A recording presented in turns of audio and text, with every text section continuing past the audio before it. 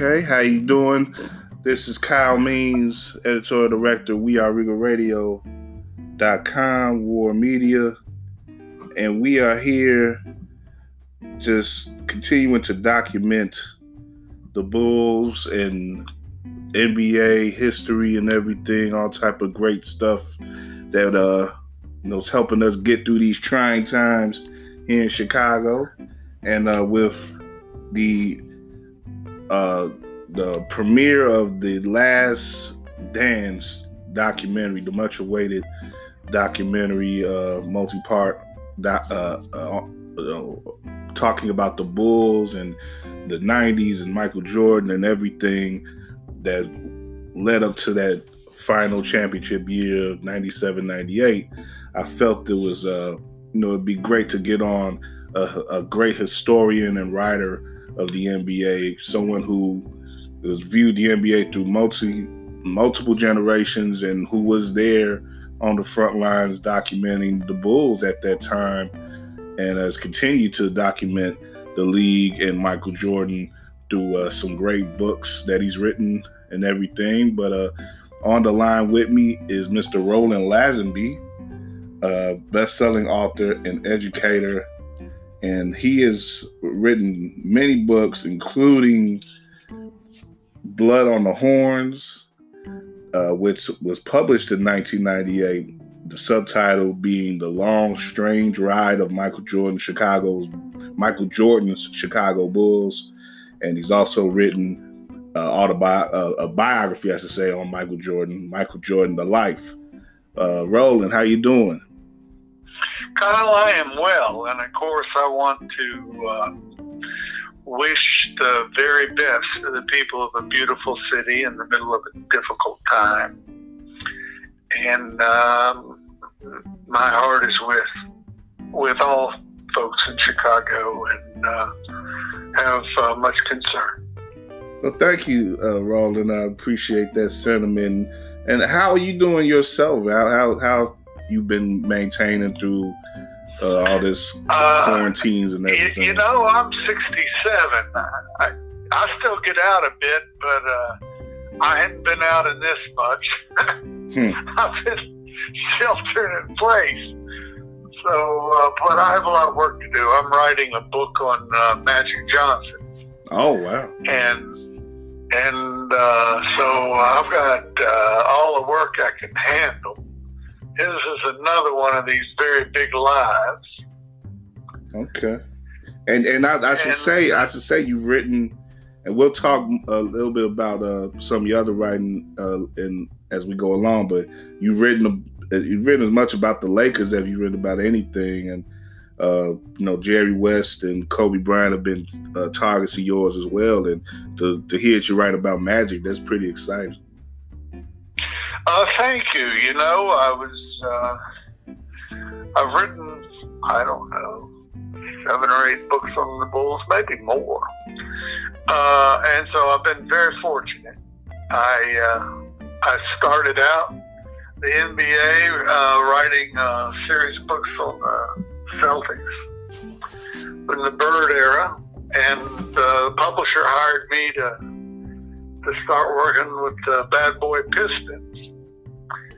And as they were coming up, and then I got hired to write about the Bulls. I'd already written some about the Lakers. I had written a good bit about the Lakers. I got hired about the Lakers next, and then I got hired to write back in 93. I got hired to write. The Chicago Tribune hired me to write the Bulls championship story for them, and I got a bunch of different Bulls projects I got to do. So I was a lucky dude to be able to have that work. Certainly. Let's start off, with this documentary. The main focus right now for a lot of people is on that final year. Right, of course. And that was an interesting year, to say the least. It was the end of an era. We knew at the time. I was aware of everything going on. I was only about 14, but I was aware of everything. I grew up watching the team and everything. But, you know, we knew that there was a chance that it would be the last year. Nobody wanted to really accept it. But, you know, it wound up being the case. And, you know, they went out on top, but it led to a fissure that, you know, really sunk the Bulls franchise since then. But, you know, for you, being that, you know, you covered the team for several years throughout the emergence of that dynasty, and, you know, it was coming to a breaking point. Through your eyes and your coverage at the time, you know, what was it like to be around the team at that time, and what were the sort of the main things that you were taking and observing from them at that point? Well, I actually ended up in the middle of it. The war was actually between Jerry Krause and Phil Jackson. That's where it started out. And some about Scottie Pippen, between Jerry Krause and Scottie Pippen. And I was hired to write the Bulls history in 1994 by the Chicago Tribune, and I started on that. And I will say that at that time, the Bulls had won 3 straight titles. Michael had left. And Jackson was owed money, and Scottie Pippen was owed money. And Jerry Reinsdorf had bought the Bulls maybe 10, 11 million, if I remember correctly, with his group of investors. And it had zoomed with those 3 championships up over 500 million. He'd made a lot of money. But Jordan had left, and he wasn't looking to put money on Phil or Scottie. And I had an interview with Phil Jackson to talk about the history. I was supposed to get about 10 minutes with him. And we started in, and he talked to me for 2 hours. I used, back then it was cassette tapes. I used every cassette tape in my bag, and he just ripped into Jerry Krause. I mean, I couldn't believe what I was hearing. Nobody knew how they felt at that time. He was looking for somebody to unload on. He was just looking for someone to unload on Krause about her. Oh yeah, and he knew this was a team history. And I'd been interviewing Krause. I'd had, you know, a lot of interviews with Krause. So I had to, I typed the thing up and gave it to Phil. I said, "Are you sure you want to say all this?" And I had said that Krause was like 5'8", 240. And the only thing he changed, he took a pen and marked out 240 and put in 260. And so I submitted it to Krause, and he took off like a rocket, man. He called Phil in the office and blessed him out. And the war was on from that first shot. And Phil would always call me in and tell me these outrageous things. And they were going back and forth. Who got invited to whose party, who didn't. This stuff was bubbling underneath everything. And Michael disliked Jerry Krause anyway. And Scottie disliked him. And Phil was at war with him over money. And Scottie was at war over money. And Krause was mad that Phil had an agent. Of course, today every coach has had agents for years, but Krause was a kingmaker. Nobody wanted to hire Phil Jackson. Phil had written a book talking about taking LSD on the beach in L.A. after his Knicks team won the 73 championship. And he was viewed as sort of an oddball hippie, but Krause had, you know, wanted to hire him. He had scouted him. Krause was an old scout. He had scouted him at the University of North Dakota as a college player and wanted to draft him for the Baltimore Bullets, who he was working for, but the Knicks got him. But anyway, Krause snapped up the chance to make him a coach and elevated him, fired Doug Collins, elevated him because Tex Winter was there and wanted to run the triangle, and Doug Collins would run it. Phil ran it, and they took off, you know. It also was... number one, because obviously Jordan had matured. He was ready to win. Pippen had matured battling Jordan in practice. But everybody now wanted credit for it, and a lot of them wanted to be paid.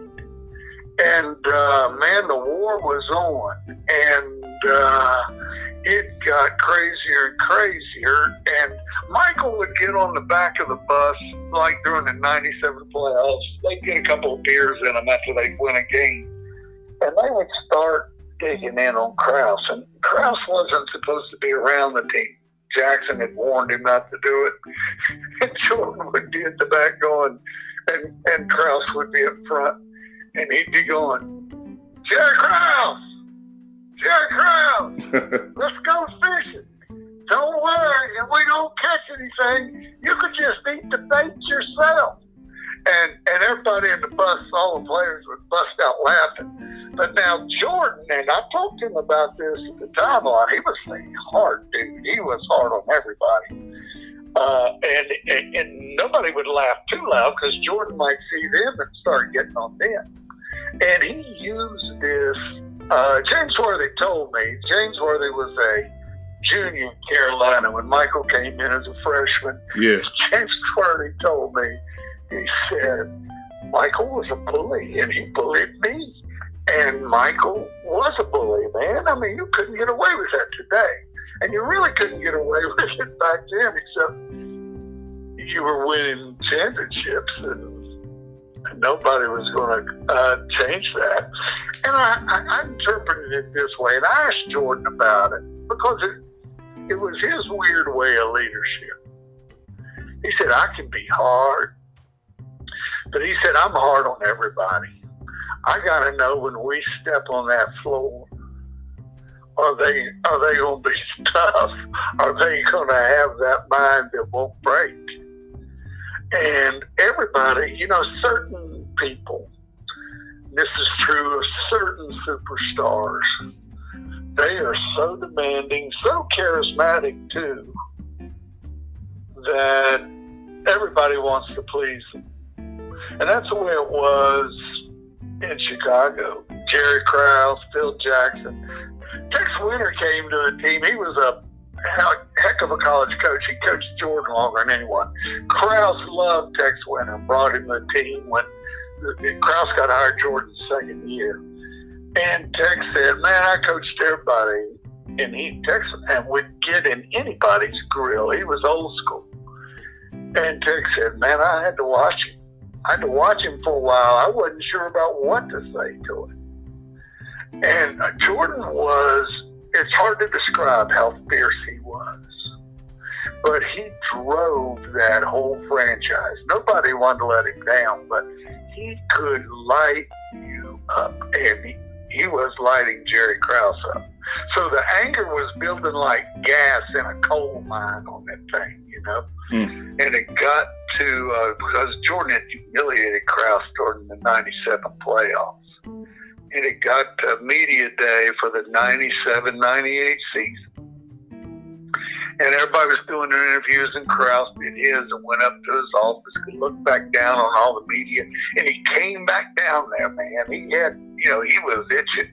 He had a trigger finger. He wanted to fire the shot. And so everybody got back around, and he said, because people heard rumors that he was going to make this Phil's last year.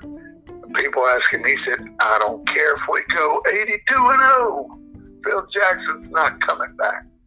Wow. And it was on. It was on. Michael and Scotty fell in with Phil's side. And I mean, Chicago was a fire. You probably remember some of it. Kyle was a 14-year-old. Yeah. Well, I mean, it didn't. Everybody. Of course, we all sided with the players and with Phil. It's interesting because ESPN showed like the first 5 minutes of the documentary today, and it basically comes along on the whole side of what you just elaborated on with everything forming around Krause and his opposition to the players and stuff. And it is, and they even go into it right away about some of the eccentricities or the self persecutions that Krause had, like as a he was the opposite of Jordan. He was unathletic, a short guy, fat, poor. Had been bullied all his life. Yeah, so it's like, I'm sure you've heard all of that. It's like, but he brought them all together. This is amazing. He brought Phil Jackson. He brought Tex Winter.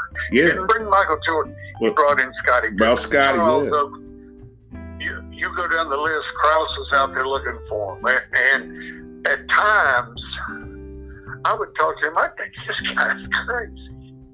At other times, you didn't know. But he just had this need to be recognized, and he wanted, and he would go in. Jordan didn't take things well from Krause, and Krause would want to go in and say, I remember this guy from back in the day, Oscar, he's better than you are. And, you tell Jordan stuff like that. That's like lighting a whole truck of bottle rockets. And they would have these titanic battles, and Krause did not get it. And when that season started, you just can't believe it. I was doing interviews with Phil Jackson on the record, and he was saying things like, the last thing Jordan likes to do before he plays a game is go back in the restroom in the locker room and sit on the job. And he said, invariably, Jerry Krause will want to go back there and sit on the john when Jordan is. And Phil told me, he said, I've tried to tell the guy, please don't go back there and sit on the john when Jordan's on the john. And Phil would say things like, it's his need for intimacy or something. And I mean, my whole book, Blood on the Horns, is about this. And of course, as the season went on, Phil was, Scottie and Krause were into it.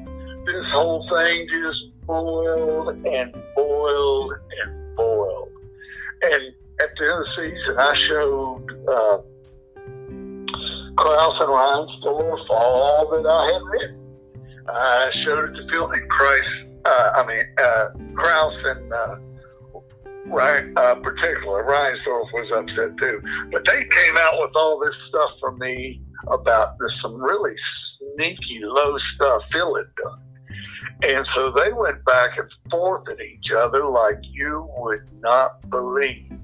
But the pressure, the other thing I'll say, but the pressure on Jordan, because Pippen, was out injured. And Jordan had to drive that team along. He had Scott Burrell in as a new player. New players had trouble learning the triangle. Jordan had all this pressure on him because they were going to stick this in Krause's face one last time. And Krause was so angry from how he had been treated on the bus in the 97 playoffs. That bus out there in the Utah mountains would struggle going up the hill, and Jordan would be doing things like yelling they need to stop and let Jerry Krause off so they could get up the hill. And it was just going on and on. It was no general manager on any team anywhere had ever been in that circumstance. And Phil kept saying, Jerry, don't come around. That you shouldn't be on the bus with the team, because that was a team space. Management has to do its thing differently, But Krause was just not going to do it. And so they were so angry. And Krause said, it's not that I want to get rid of Jordan. We don't want Phil. But he says, I will tell you this, I long for the day when Jordan's gone and we get to build a championship without him and show people. And that was, I think the Greek word they were using back then is hubris. I'm still not sure what it means, except you're thinking like an idiot, I guess, is the way I would translate it. Yeah, I think it means... St. Krause had plenty of hubris. I think it means you go 20 years without a championship. That's what I think it means. Oh, you end up getting fired even by a guy that he was so loyal to. Yeah. Ryan Storff. It was, it's been painful to see the breakup of that great team. It's been painful to see. There was so much joy. It lit up the city of Chicago economically. That was the proudest city on the planet, and it needed it. It was important. And to see that breakup like that is still a very hurtful thing. I can't imagine what it would be like. I did all the Bulls history. I did all back and interviewed all the old timers, the stuff they've been through. Chicago had quite a turn with pro basketball.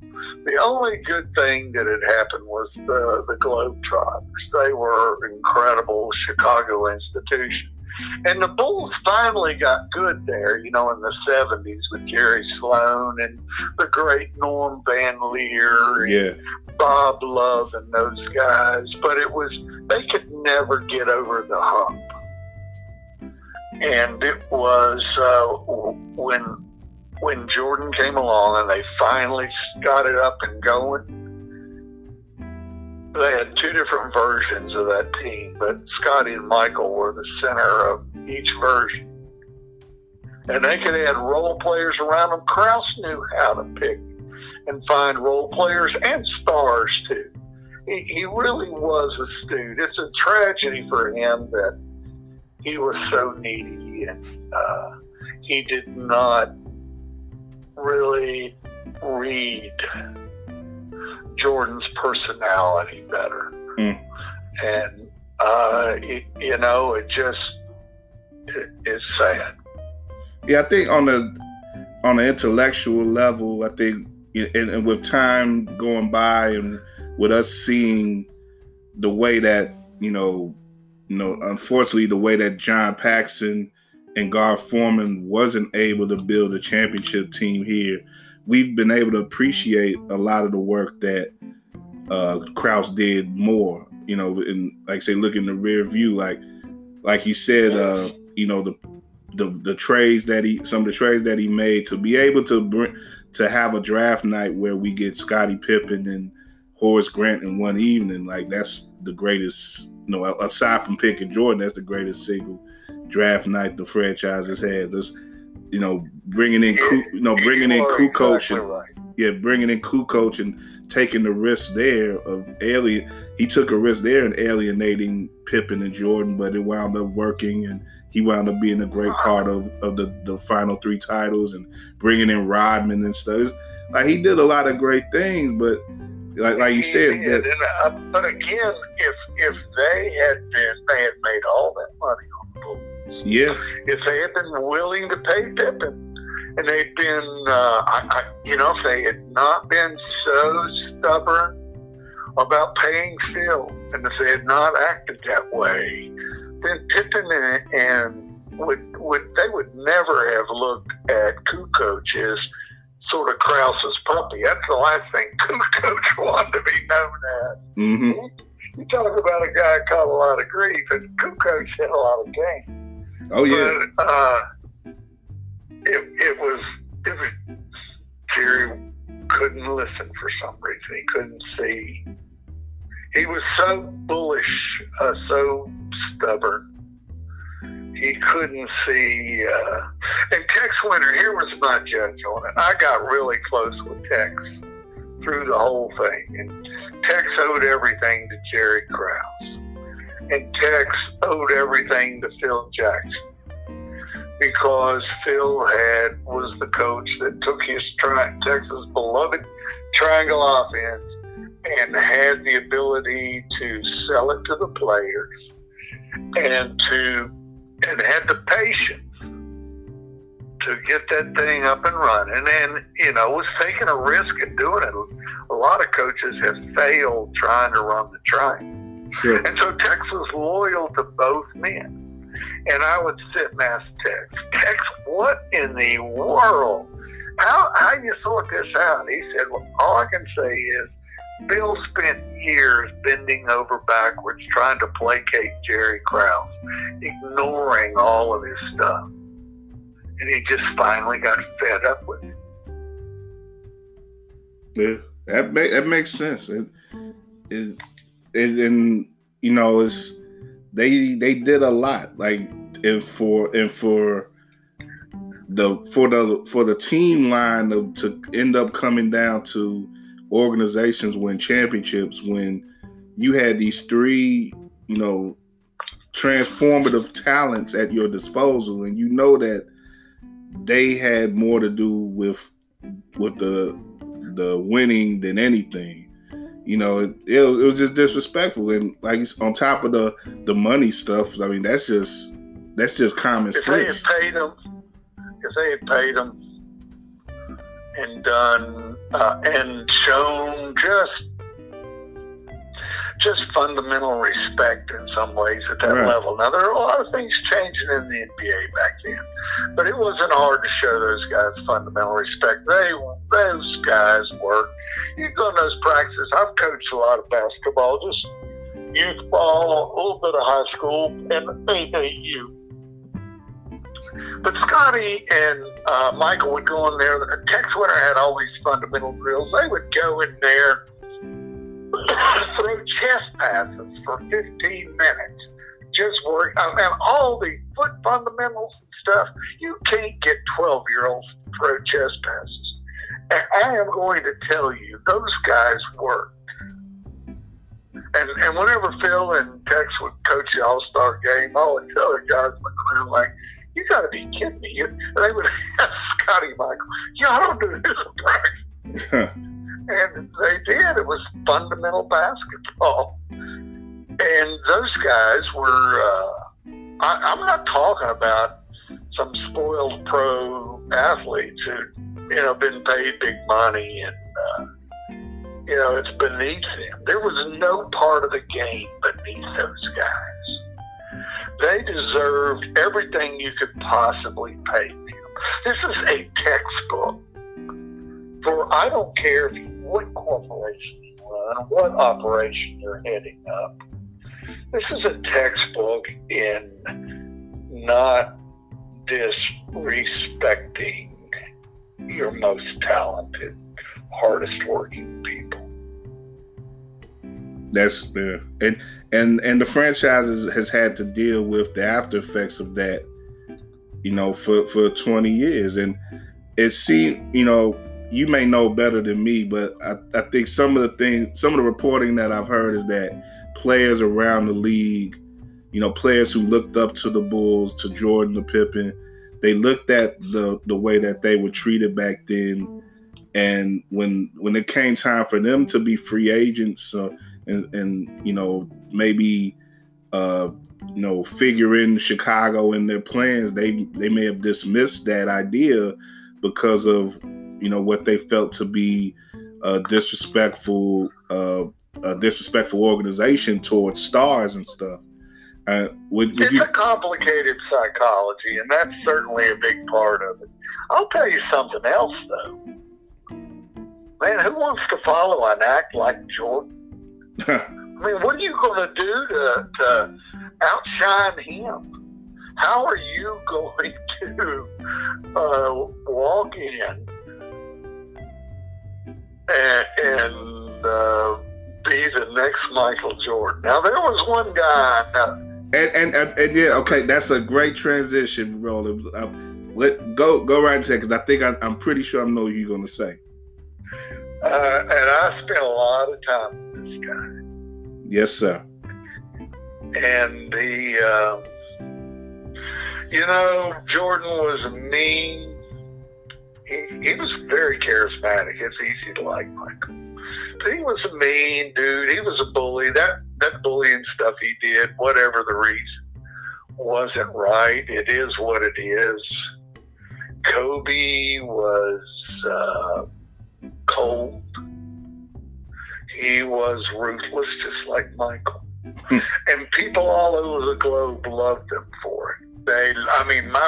My Jordan biographies, it 15 languages. My Kobe biography, Showboat, is in 9. It's 3 more translations into other languages. And they don't translate. These are big old fat books, 700 pages.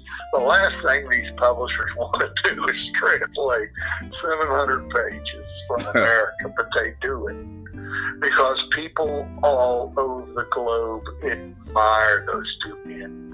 And the reason they do is because they've never cheated the game in any way. They had a competitive integrity. They gave it all. You just can't. Roland, what was your thought? Because as we go into the Kobe stuff now, because you know, to let the audience in a little bit, that's when we first started talking earlier this year around the time of Kobe's death, and that's what I originally wanted to talk to you about was Kobe.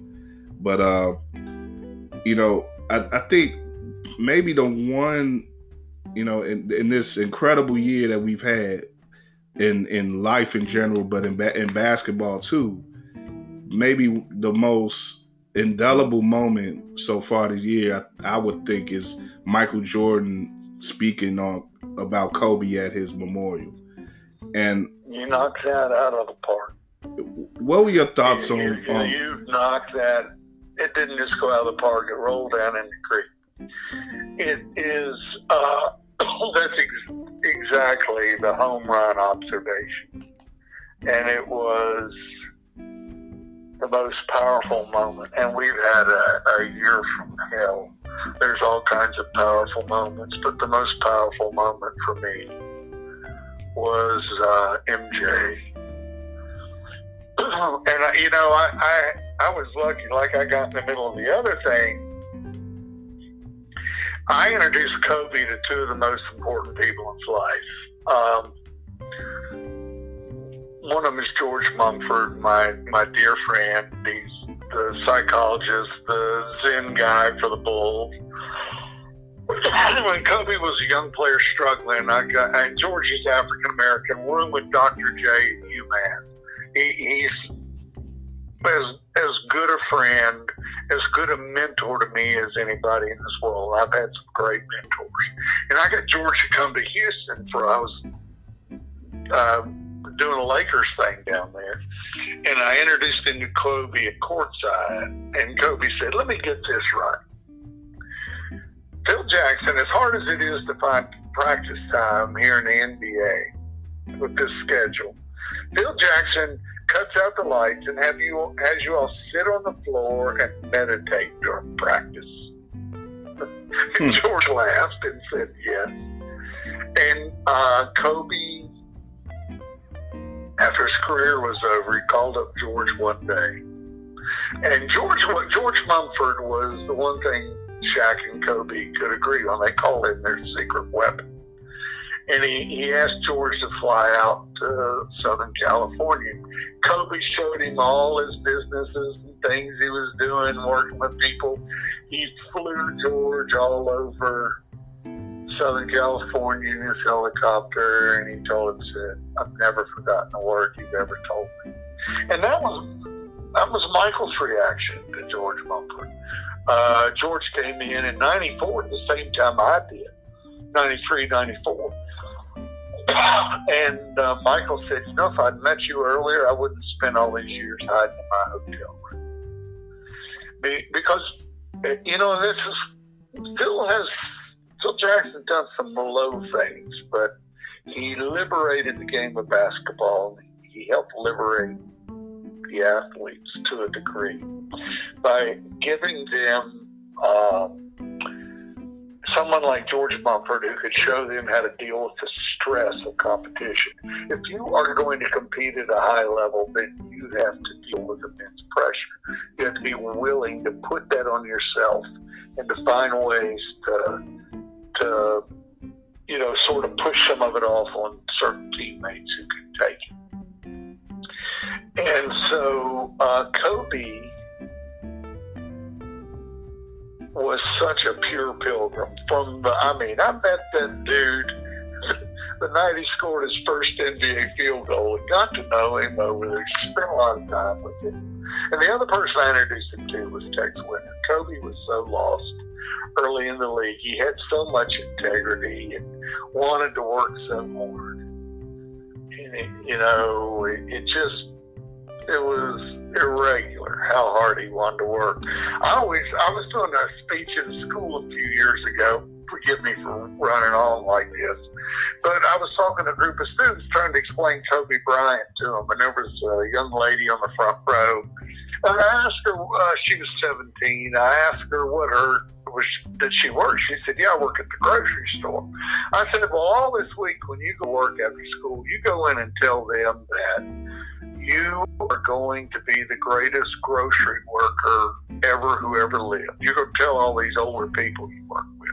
And you're going to tell them that you are going to be running that grocery store in 2 years, and that in 6 years you are going to own the whole grocery chain. And you are going to run the thing. And that what you need them to do immediately is to stay after work after a long day, but they can practice all the things they have to do. Stocking shelves, they got to really work on how they are in the checkout line. That young lady I said, now, can you do that? Can you tell all your older workers that? She looked at me like I was out of my mind.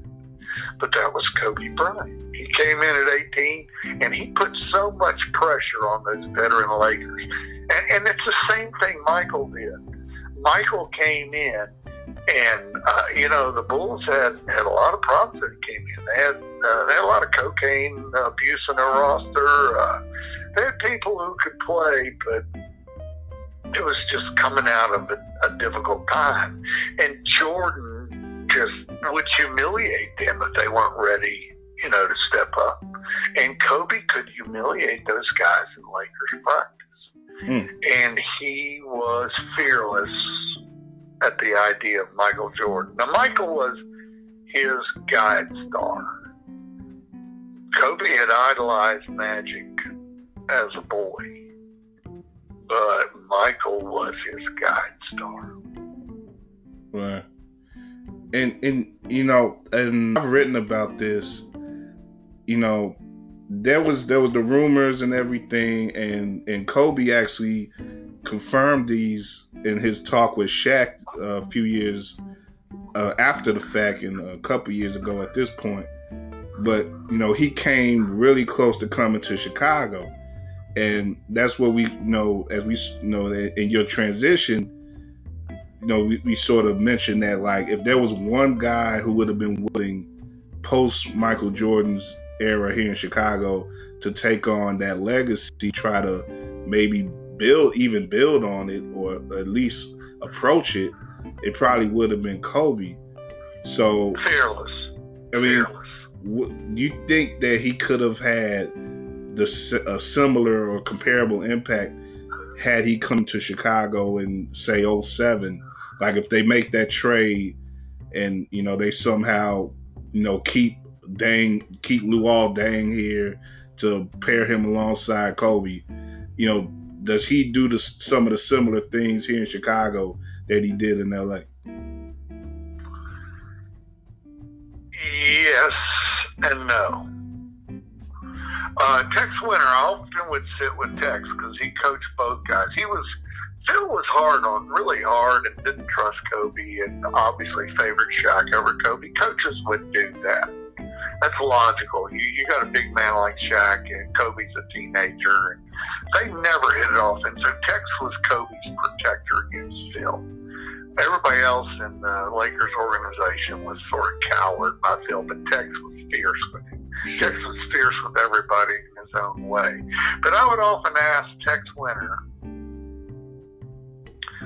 what's the difference between Kobe and Michael? And Tex first thing would say, well, Michael spent those 3 years at North Carolina in an incredibly tight system. You couldn't really see, and the pro scouts would complain they couldn't tell how good Michael Jordan was because Dean Smith's system covered it up. It covered up individual brilliance. And Dean Smith's number one assistant coach was Bill Guthridge, who had been Tex Winter's point guard at Kansas State and then had been his assistant coach for like 8 seasons. And Bill Guthridge, they didn't run the triangle, but they ran system basketball. It wasn't about individual brilliance. In fact, they lost Jordan's junior year because they really didn't have a way of giving him the ball and just letting him attack Indiana. and so Tex always said if Kobe had some college ball in a system somewhere, but he went right from Lower Marion High School. And the league, there just wasn't much in the way of kids in the league back then. It was all, hard faces. It was all older guys that, they just really weren't of the frame of mind to put up with anything of somebody coming in and telling me he was going to hit up the grocery store. You know what I'm saying? And so Kobe was really miserable. And his resentment, he threw his parents out of his life eventually. His resentment grew. There were a number of things. Obviously, they did not want him marrying Vanessa. But it was also his resentment because they sort of really ushered him right away into, before he signed his contract with Adidas, Sonny Vaccaro was signing him to pay him millions to turn pro. Kobe looked at Sonny Vaccaro and said, Mr. Vaccaro, is there any way I can sign this contract and my parents can have this money and I can still go play college ball? And Sonny laughed and said, nope, Kobe, this makes you a pro. You're going to be an NBA player. And, Kobe had a lot of chutzpah. He was, he walked around letting people know he was ready for it. He was not. It just was too big a gulf back then. And college would have helped him some. But I think Kobe always knew that. And I think that was part of his resentment, that he would have had, and maybe he wouldn't have. Maybe this is all idle, worthless speculation. But I do think that little bit of background would have really helped him coming to a team like Chicago. I know that's a long answer to your question, but I think if he had more of a basis in the team game. The other thing that I think is critical with a guy like Kobe, and he could probably have played for anybody, but he's got to have the right kind of coaching to really get what he needs. He was going to go at it no matter what, and he played for some different people. But he was a master at the triangle, and of course, I do have to tell you this. I sat down with Michael at pre-draft camp in Orlando in 2008 when Kobe was going through his MVP season. We were sitting way up in the rafters down in Orlando at the Disney Sports Complex there. And, the players, the college players were running drills and stuff. And Michael and I were talking about Kobe. And it was obvious to me what a tremendous goodwill, what tremendous appreciation MJ had for Kobe. And he said there's not many, if any, who want to do the work to be great, and Kobe has wanted to do the work. And of course, they both played in the same offense. The offense was great. It was a 2-guard front. It's not a 1-guard front. You'd have those 2 guards. One of them would make that pass and cut through to the corner, usually a guy like Kerr or Paxson or B.J. Armstrong who could make that corner 3. And so that created an unbalanced floor because the defense had to go over and cover in the corner. And you put Michael or Kobe on the weak side where it was impossible to double team them, where they could slaughter you by going to the basket or with the mid-range game or whatever they wanted. And it was just an opportunity to feast. And those two guys shared that special spot in basketball, and they understood each other like no other. And they had an affinity. I remember going out to the Lakers. They were in the playoffs. I walked in the Lakers locker room, and Kobe was over there lacing up his shoes. And I said, Kobe, I've been talking to Michael about you. And his ears perked up like a 12-year-old kid. Really? What did he have to say? And he was just, that. And Kobe was really at any time, as we know, to tell him, I can beat you. But they just had a kinship that nobody else could have. I was going down to Michael's golf tournament like in 99. Might have been the summer of 98 after this last dance. And I asked Kobe, I said, what do you want me to ask Michael for you? He laughed his head. I want you to get him to tell me about mathematics. Which was his way of saying, I'm still working on this whole thing of the pace of scoring in a game, How do I get my 12 and 15? How do I have these big games quarter by quarter? What's the pacing?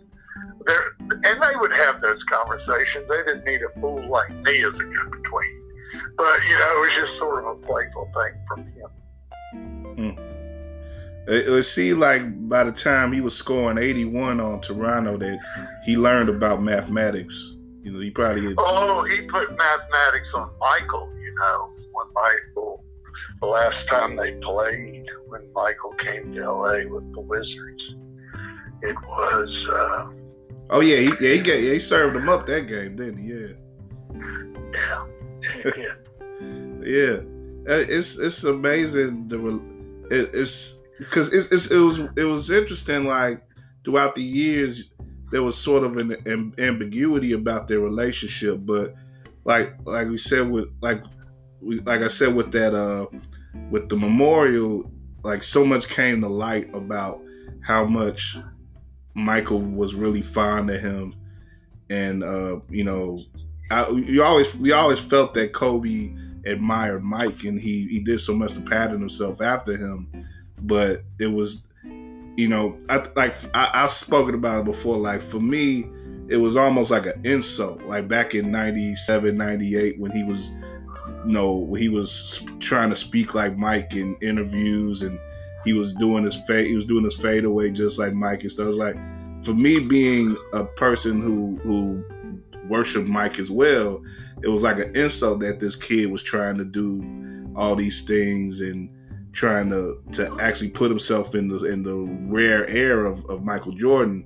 But as I've grown up and as he grew up, seeing him, it's like you can't help but admire him, because he was of our generation, and he was the one guy who actually came the closest to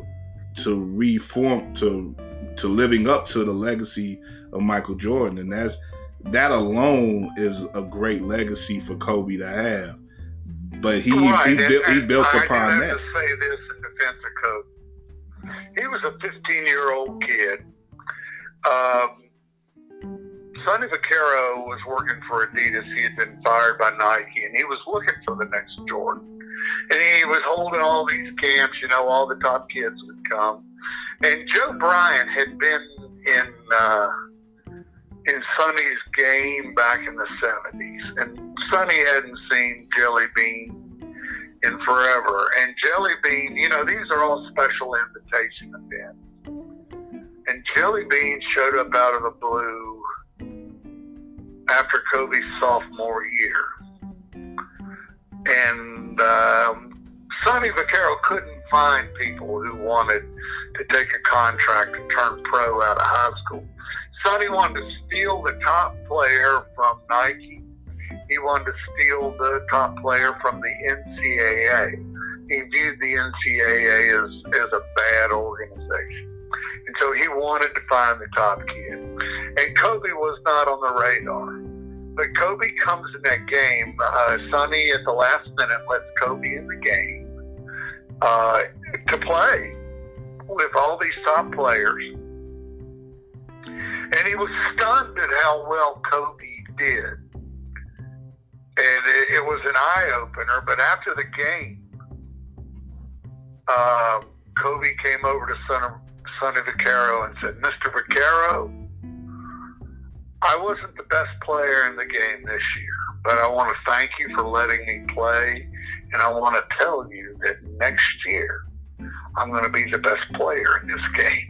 And Sonny Vaccaro's jaw dropped because he was looking for that it factor, that kid who had that mentality.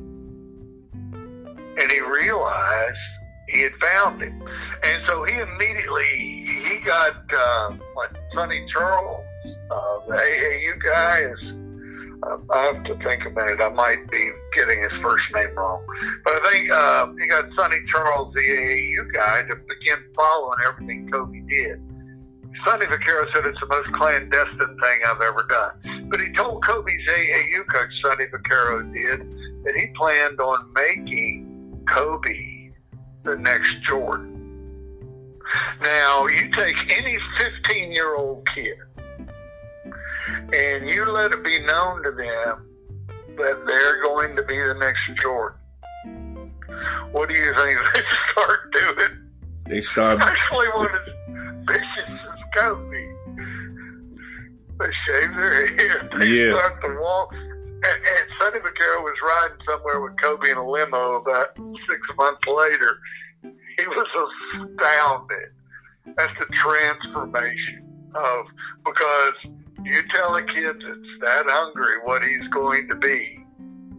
And so that wasn't organic, I'll put it that way. I always was looking for the organic Kobe. Because there's plenty about him that was organic and real. And, that's the thing about talent and players coming along today. There's so much that robs them. Now, don't get me wrong. This is fantastic stuff that happens a lot of times. I've been an AAU coach. Some of it's very good. But a lot of times they get robbed of that chance to be organic. Just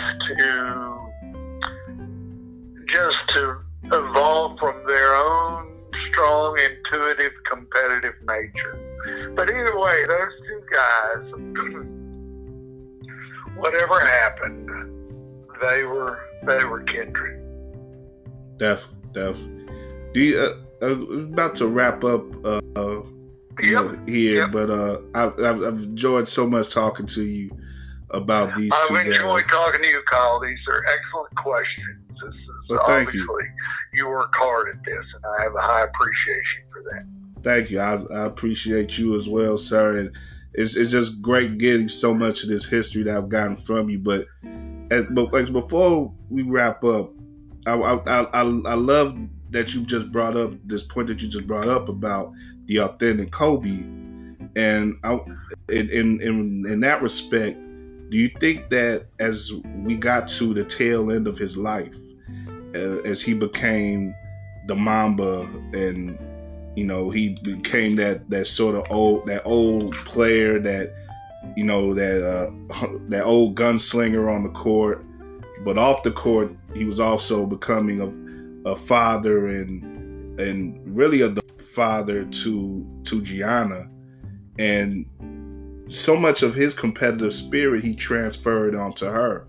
And do you think that was more of the authentic Kobe that we saw, leading up to his final days and his final moments on Earth? It was spent in a way servicing the game of basketball and servicing his daughter. I have to say yes. I have a daughter who she's married and has lived in Boston. She's back here in Virginia in the Blue Ridge Mountains where I live with coronavirus. She got a new baby. And she and her husband came back here to avoid trouble. But she played years of AAU, was intensely competitive, and I coached her on a team that went to AAU Division I Nationals and brought home a trophy. We had a lot of really good players on that team. And AAU, we just had the taste of Division I. This was back in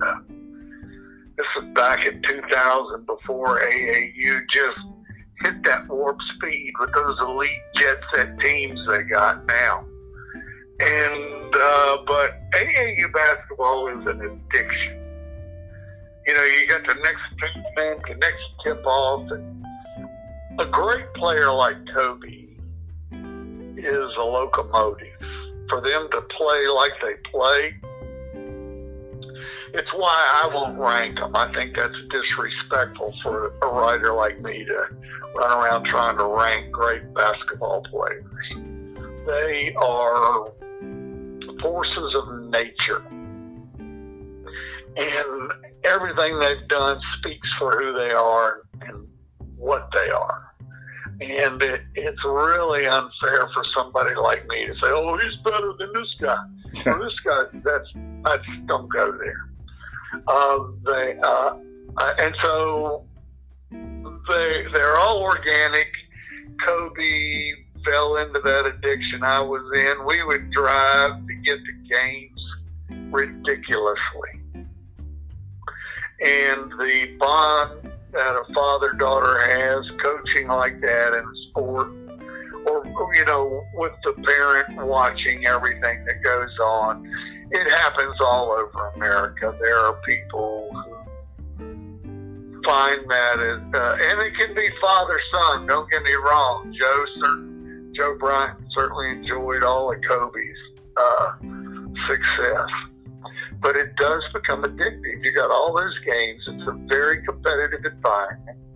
And sometimes you're hustling to get to another tip-off. But it is,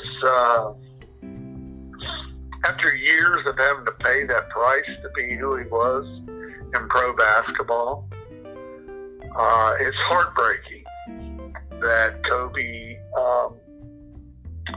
got to that moment with his daughter, and they were really, taking their own particular journey into it, and to have that happen, it's just immensely sad to me. Yeah, I think so much of the emotion that got people wrapped up in that incident and that tragedy stems from that place, and the promise that was laid in both of their lives. Kobe was a remarkable man, and he was really just coming into the next phase of what made him remarkable. Sure. Obviously, when I met him, he already spoke all those languages. As a child, he loved writing. His grandfather used to tell him, "Kobe, don't be a basketball player. Don't be a sweaty basketball player. You can write. Be a writer." And of course, Kobe loved writing. He had a $400,000 hip hop recording contract, 17 years old. Yeah. But and he had to put that away because he had business to deal with.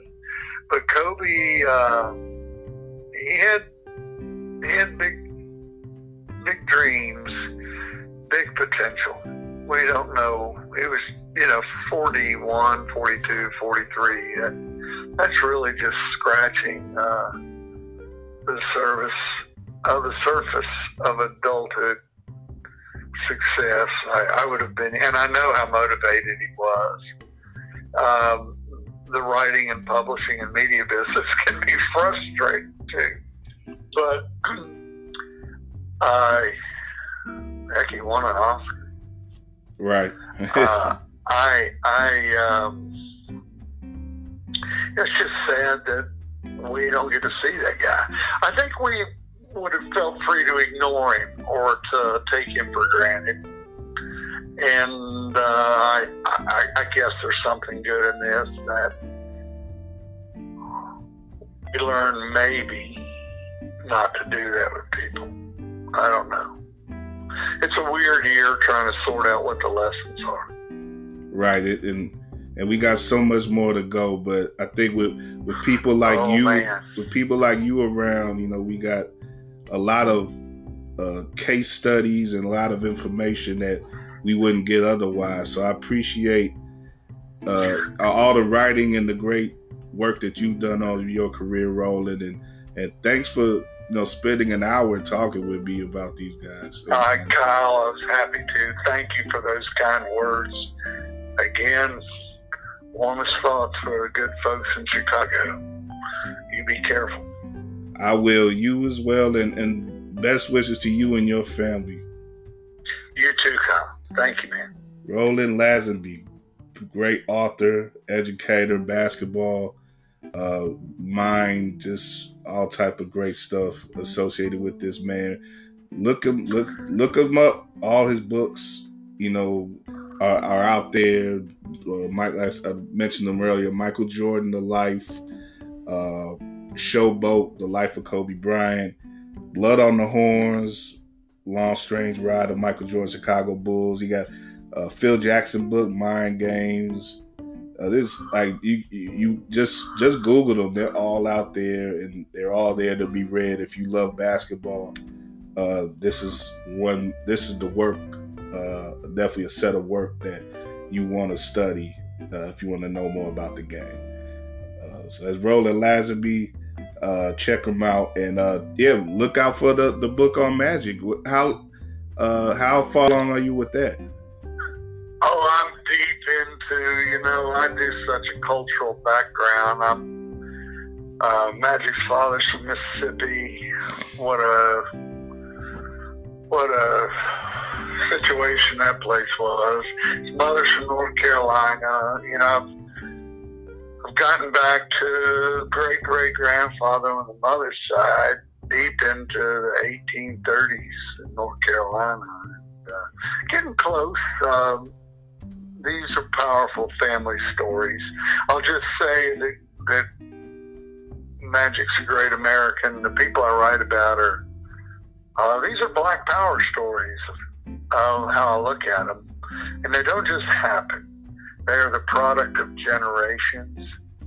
Earlier people in those generations got no recognition for the lives they lived in a world that we can't imagine today. How they were treated or what they faced. But those stories are central to what is the basis for the lives of these great basketball players and competitors. So when I did the book on Jerry West, his people were coal miners, hillbillies. My daddy, a two-handed set shooter from the hills of southern West Virginia, so hillbilly hoopers. And so I try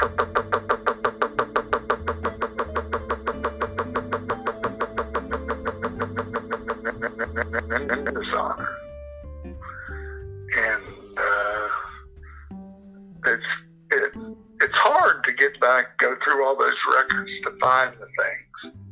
But I think our history, our shared history, is important. I'll close with this. I think African American history is the most important of all of America's history. I just have to say that it's the heart of who we are. I don't care what your ethnicity is. That journey is America is about freedom, and that journey to freedom is the very definition of it. Anyway, I'll close with that.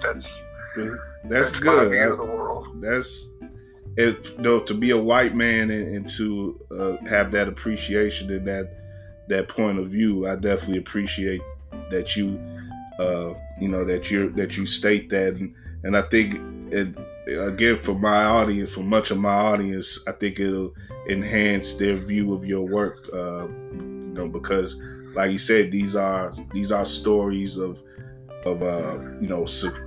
Black power built up, and of redemption and success from past from a violent and tragic in many ways past, but there was always all the rape and murder and robbery you can add up, and I'm not overstating things. You dig back into history. Yeah. The facts are there. They're unavoidable. You have to deal. I like the fact-based world. That's the fact. Let's deal with it. That's how we get somewhere. Yeah, but we survived that, and part of our history now is also these great men who have come of age in recent years, and I think just set great examples. They're not perfect people. Certainly, you can't say that Mike is perfect or Kobe, but they both set examples that I think people are going to be following for as long as there's a human society now. Right, I agree. And if you find a perfect person, especially one of great achievement, will you call me back? Because it's just not the case. Definitely. It's just. But these stories are important to all of us. And I just have to add the stories of their grandparents, their great-grandparents.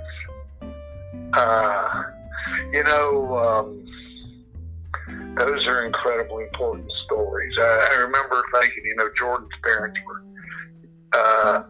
were sharecroppers and moonshiners on the coast, and that at face value, we think moonshine, illegal liquor, that was their cash crop. That was the way white and black sharecroppers had to get by back then. I mean, it was going through the Depression, but the Jordan grandsons, Michael lived with his great-grandfather until he was 6 or 7. And his great-grandfather had a little horse-drawn cart with a mule, and he raised hogs. And the boys would make fun of all that. But when you look at what they came through to have those things, I equated them to NBA trophies. The degree of difficulty for the things acquired decades ago, when you start getting into the facts, it's a great heritage. That's all I'll say. So, what people came through, it's a great heritage. And the longer we live, I think the more people are going to be able to, of all races. My hope is they come to find they take as much pride in that as they do people landing on Normandy in World War II, because it all is what advances the cause of freedom. It's all relevant. I got to run, Kyle, but I tell you, I've enjoyed talking to you. I've certainly enjoyed talking to you too. Let's do this again sometime. Call me anytime, brother. Great talking to you.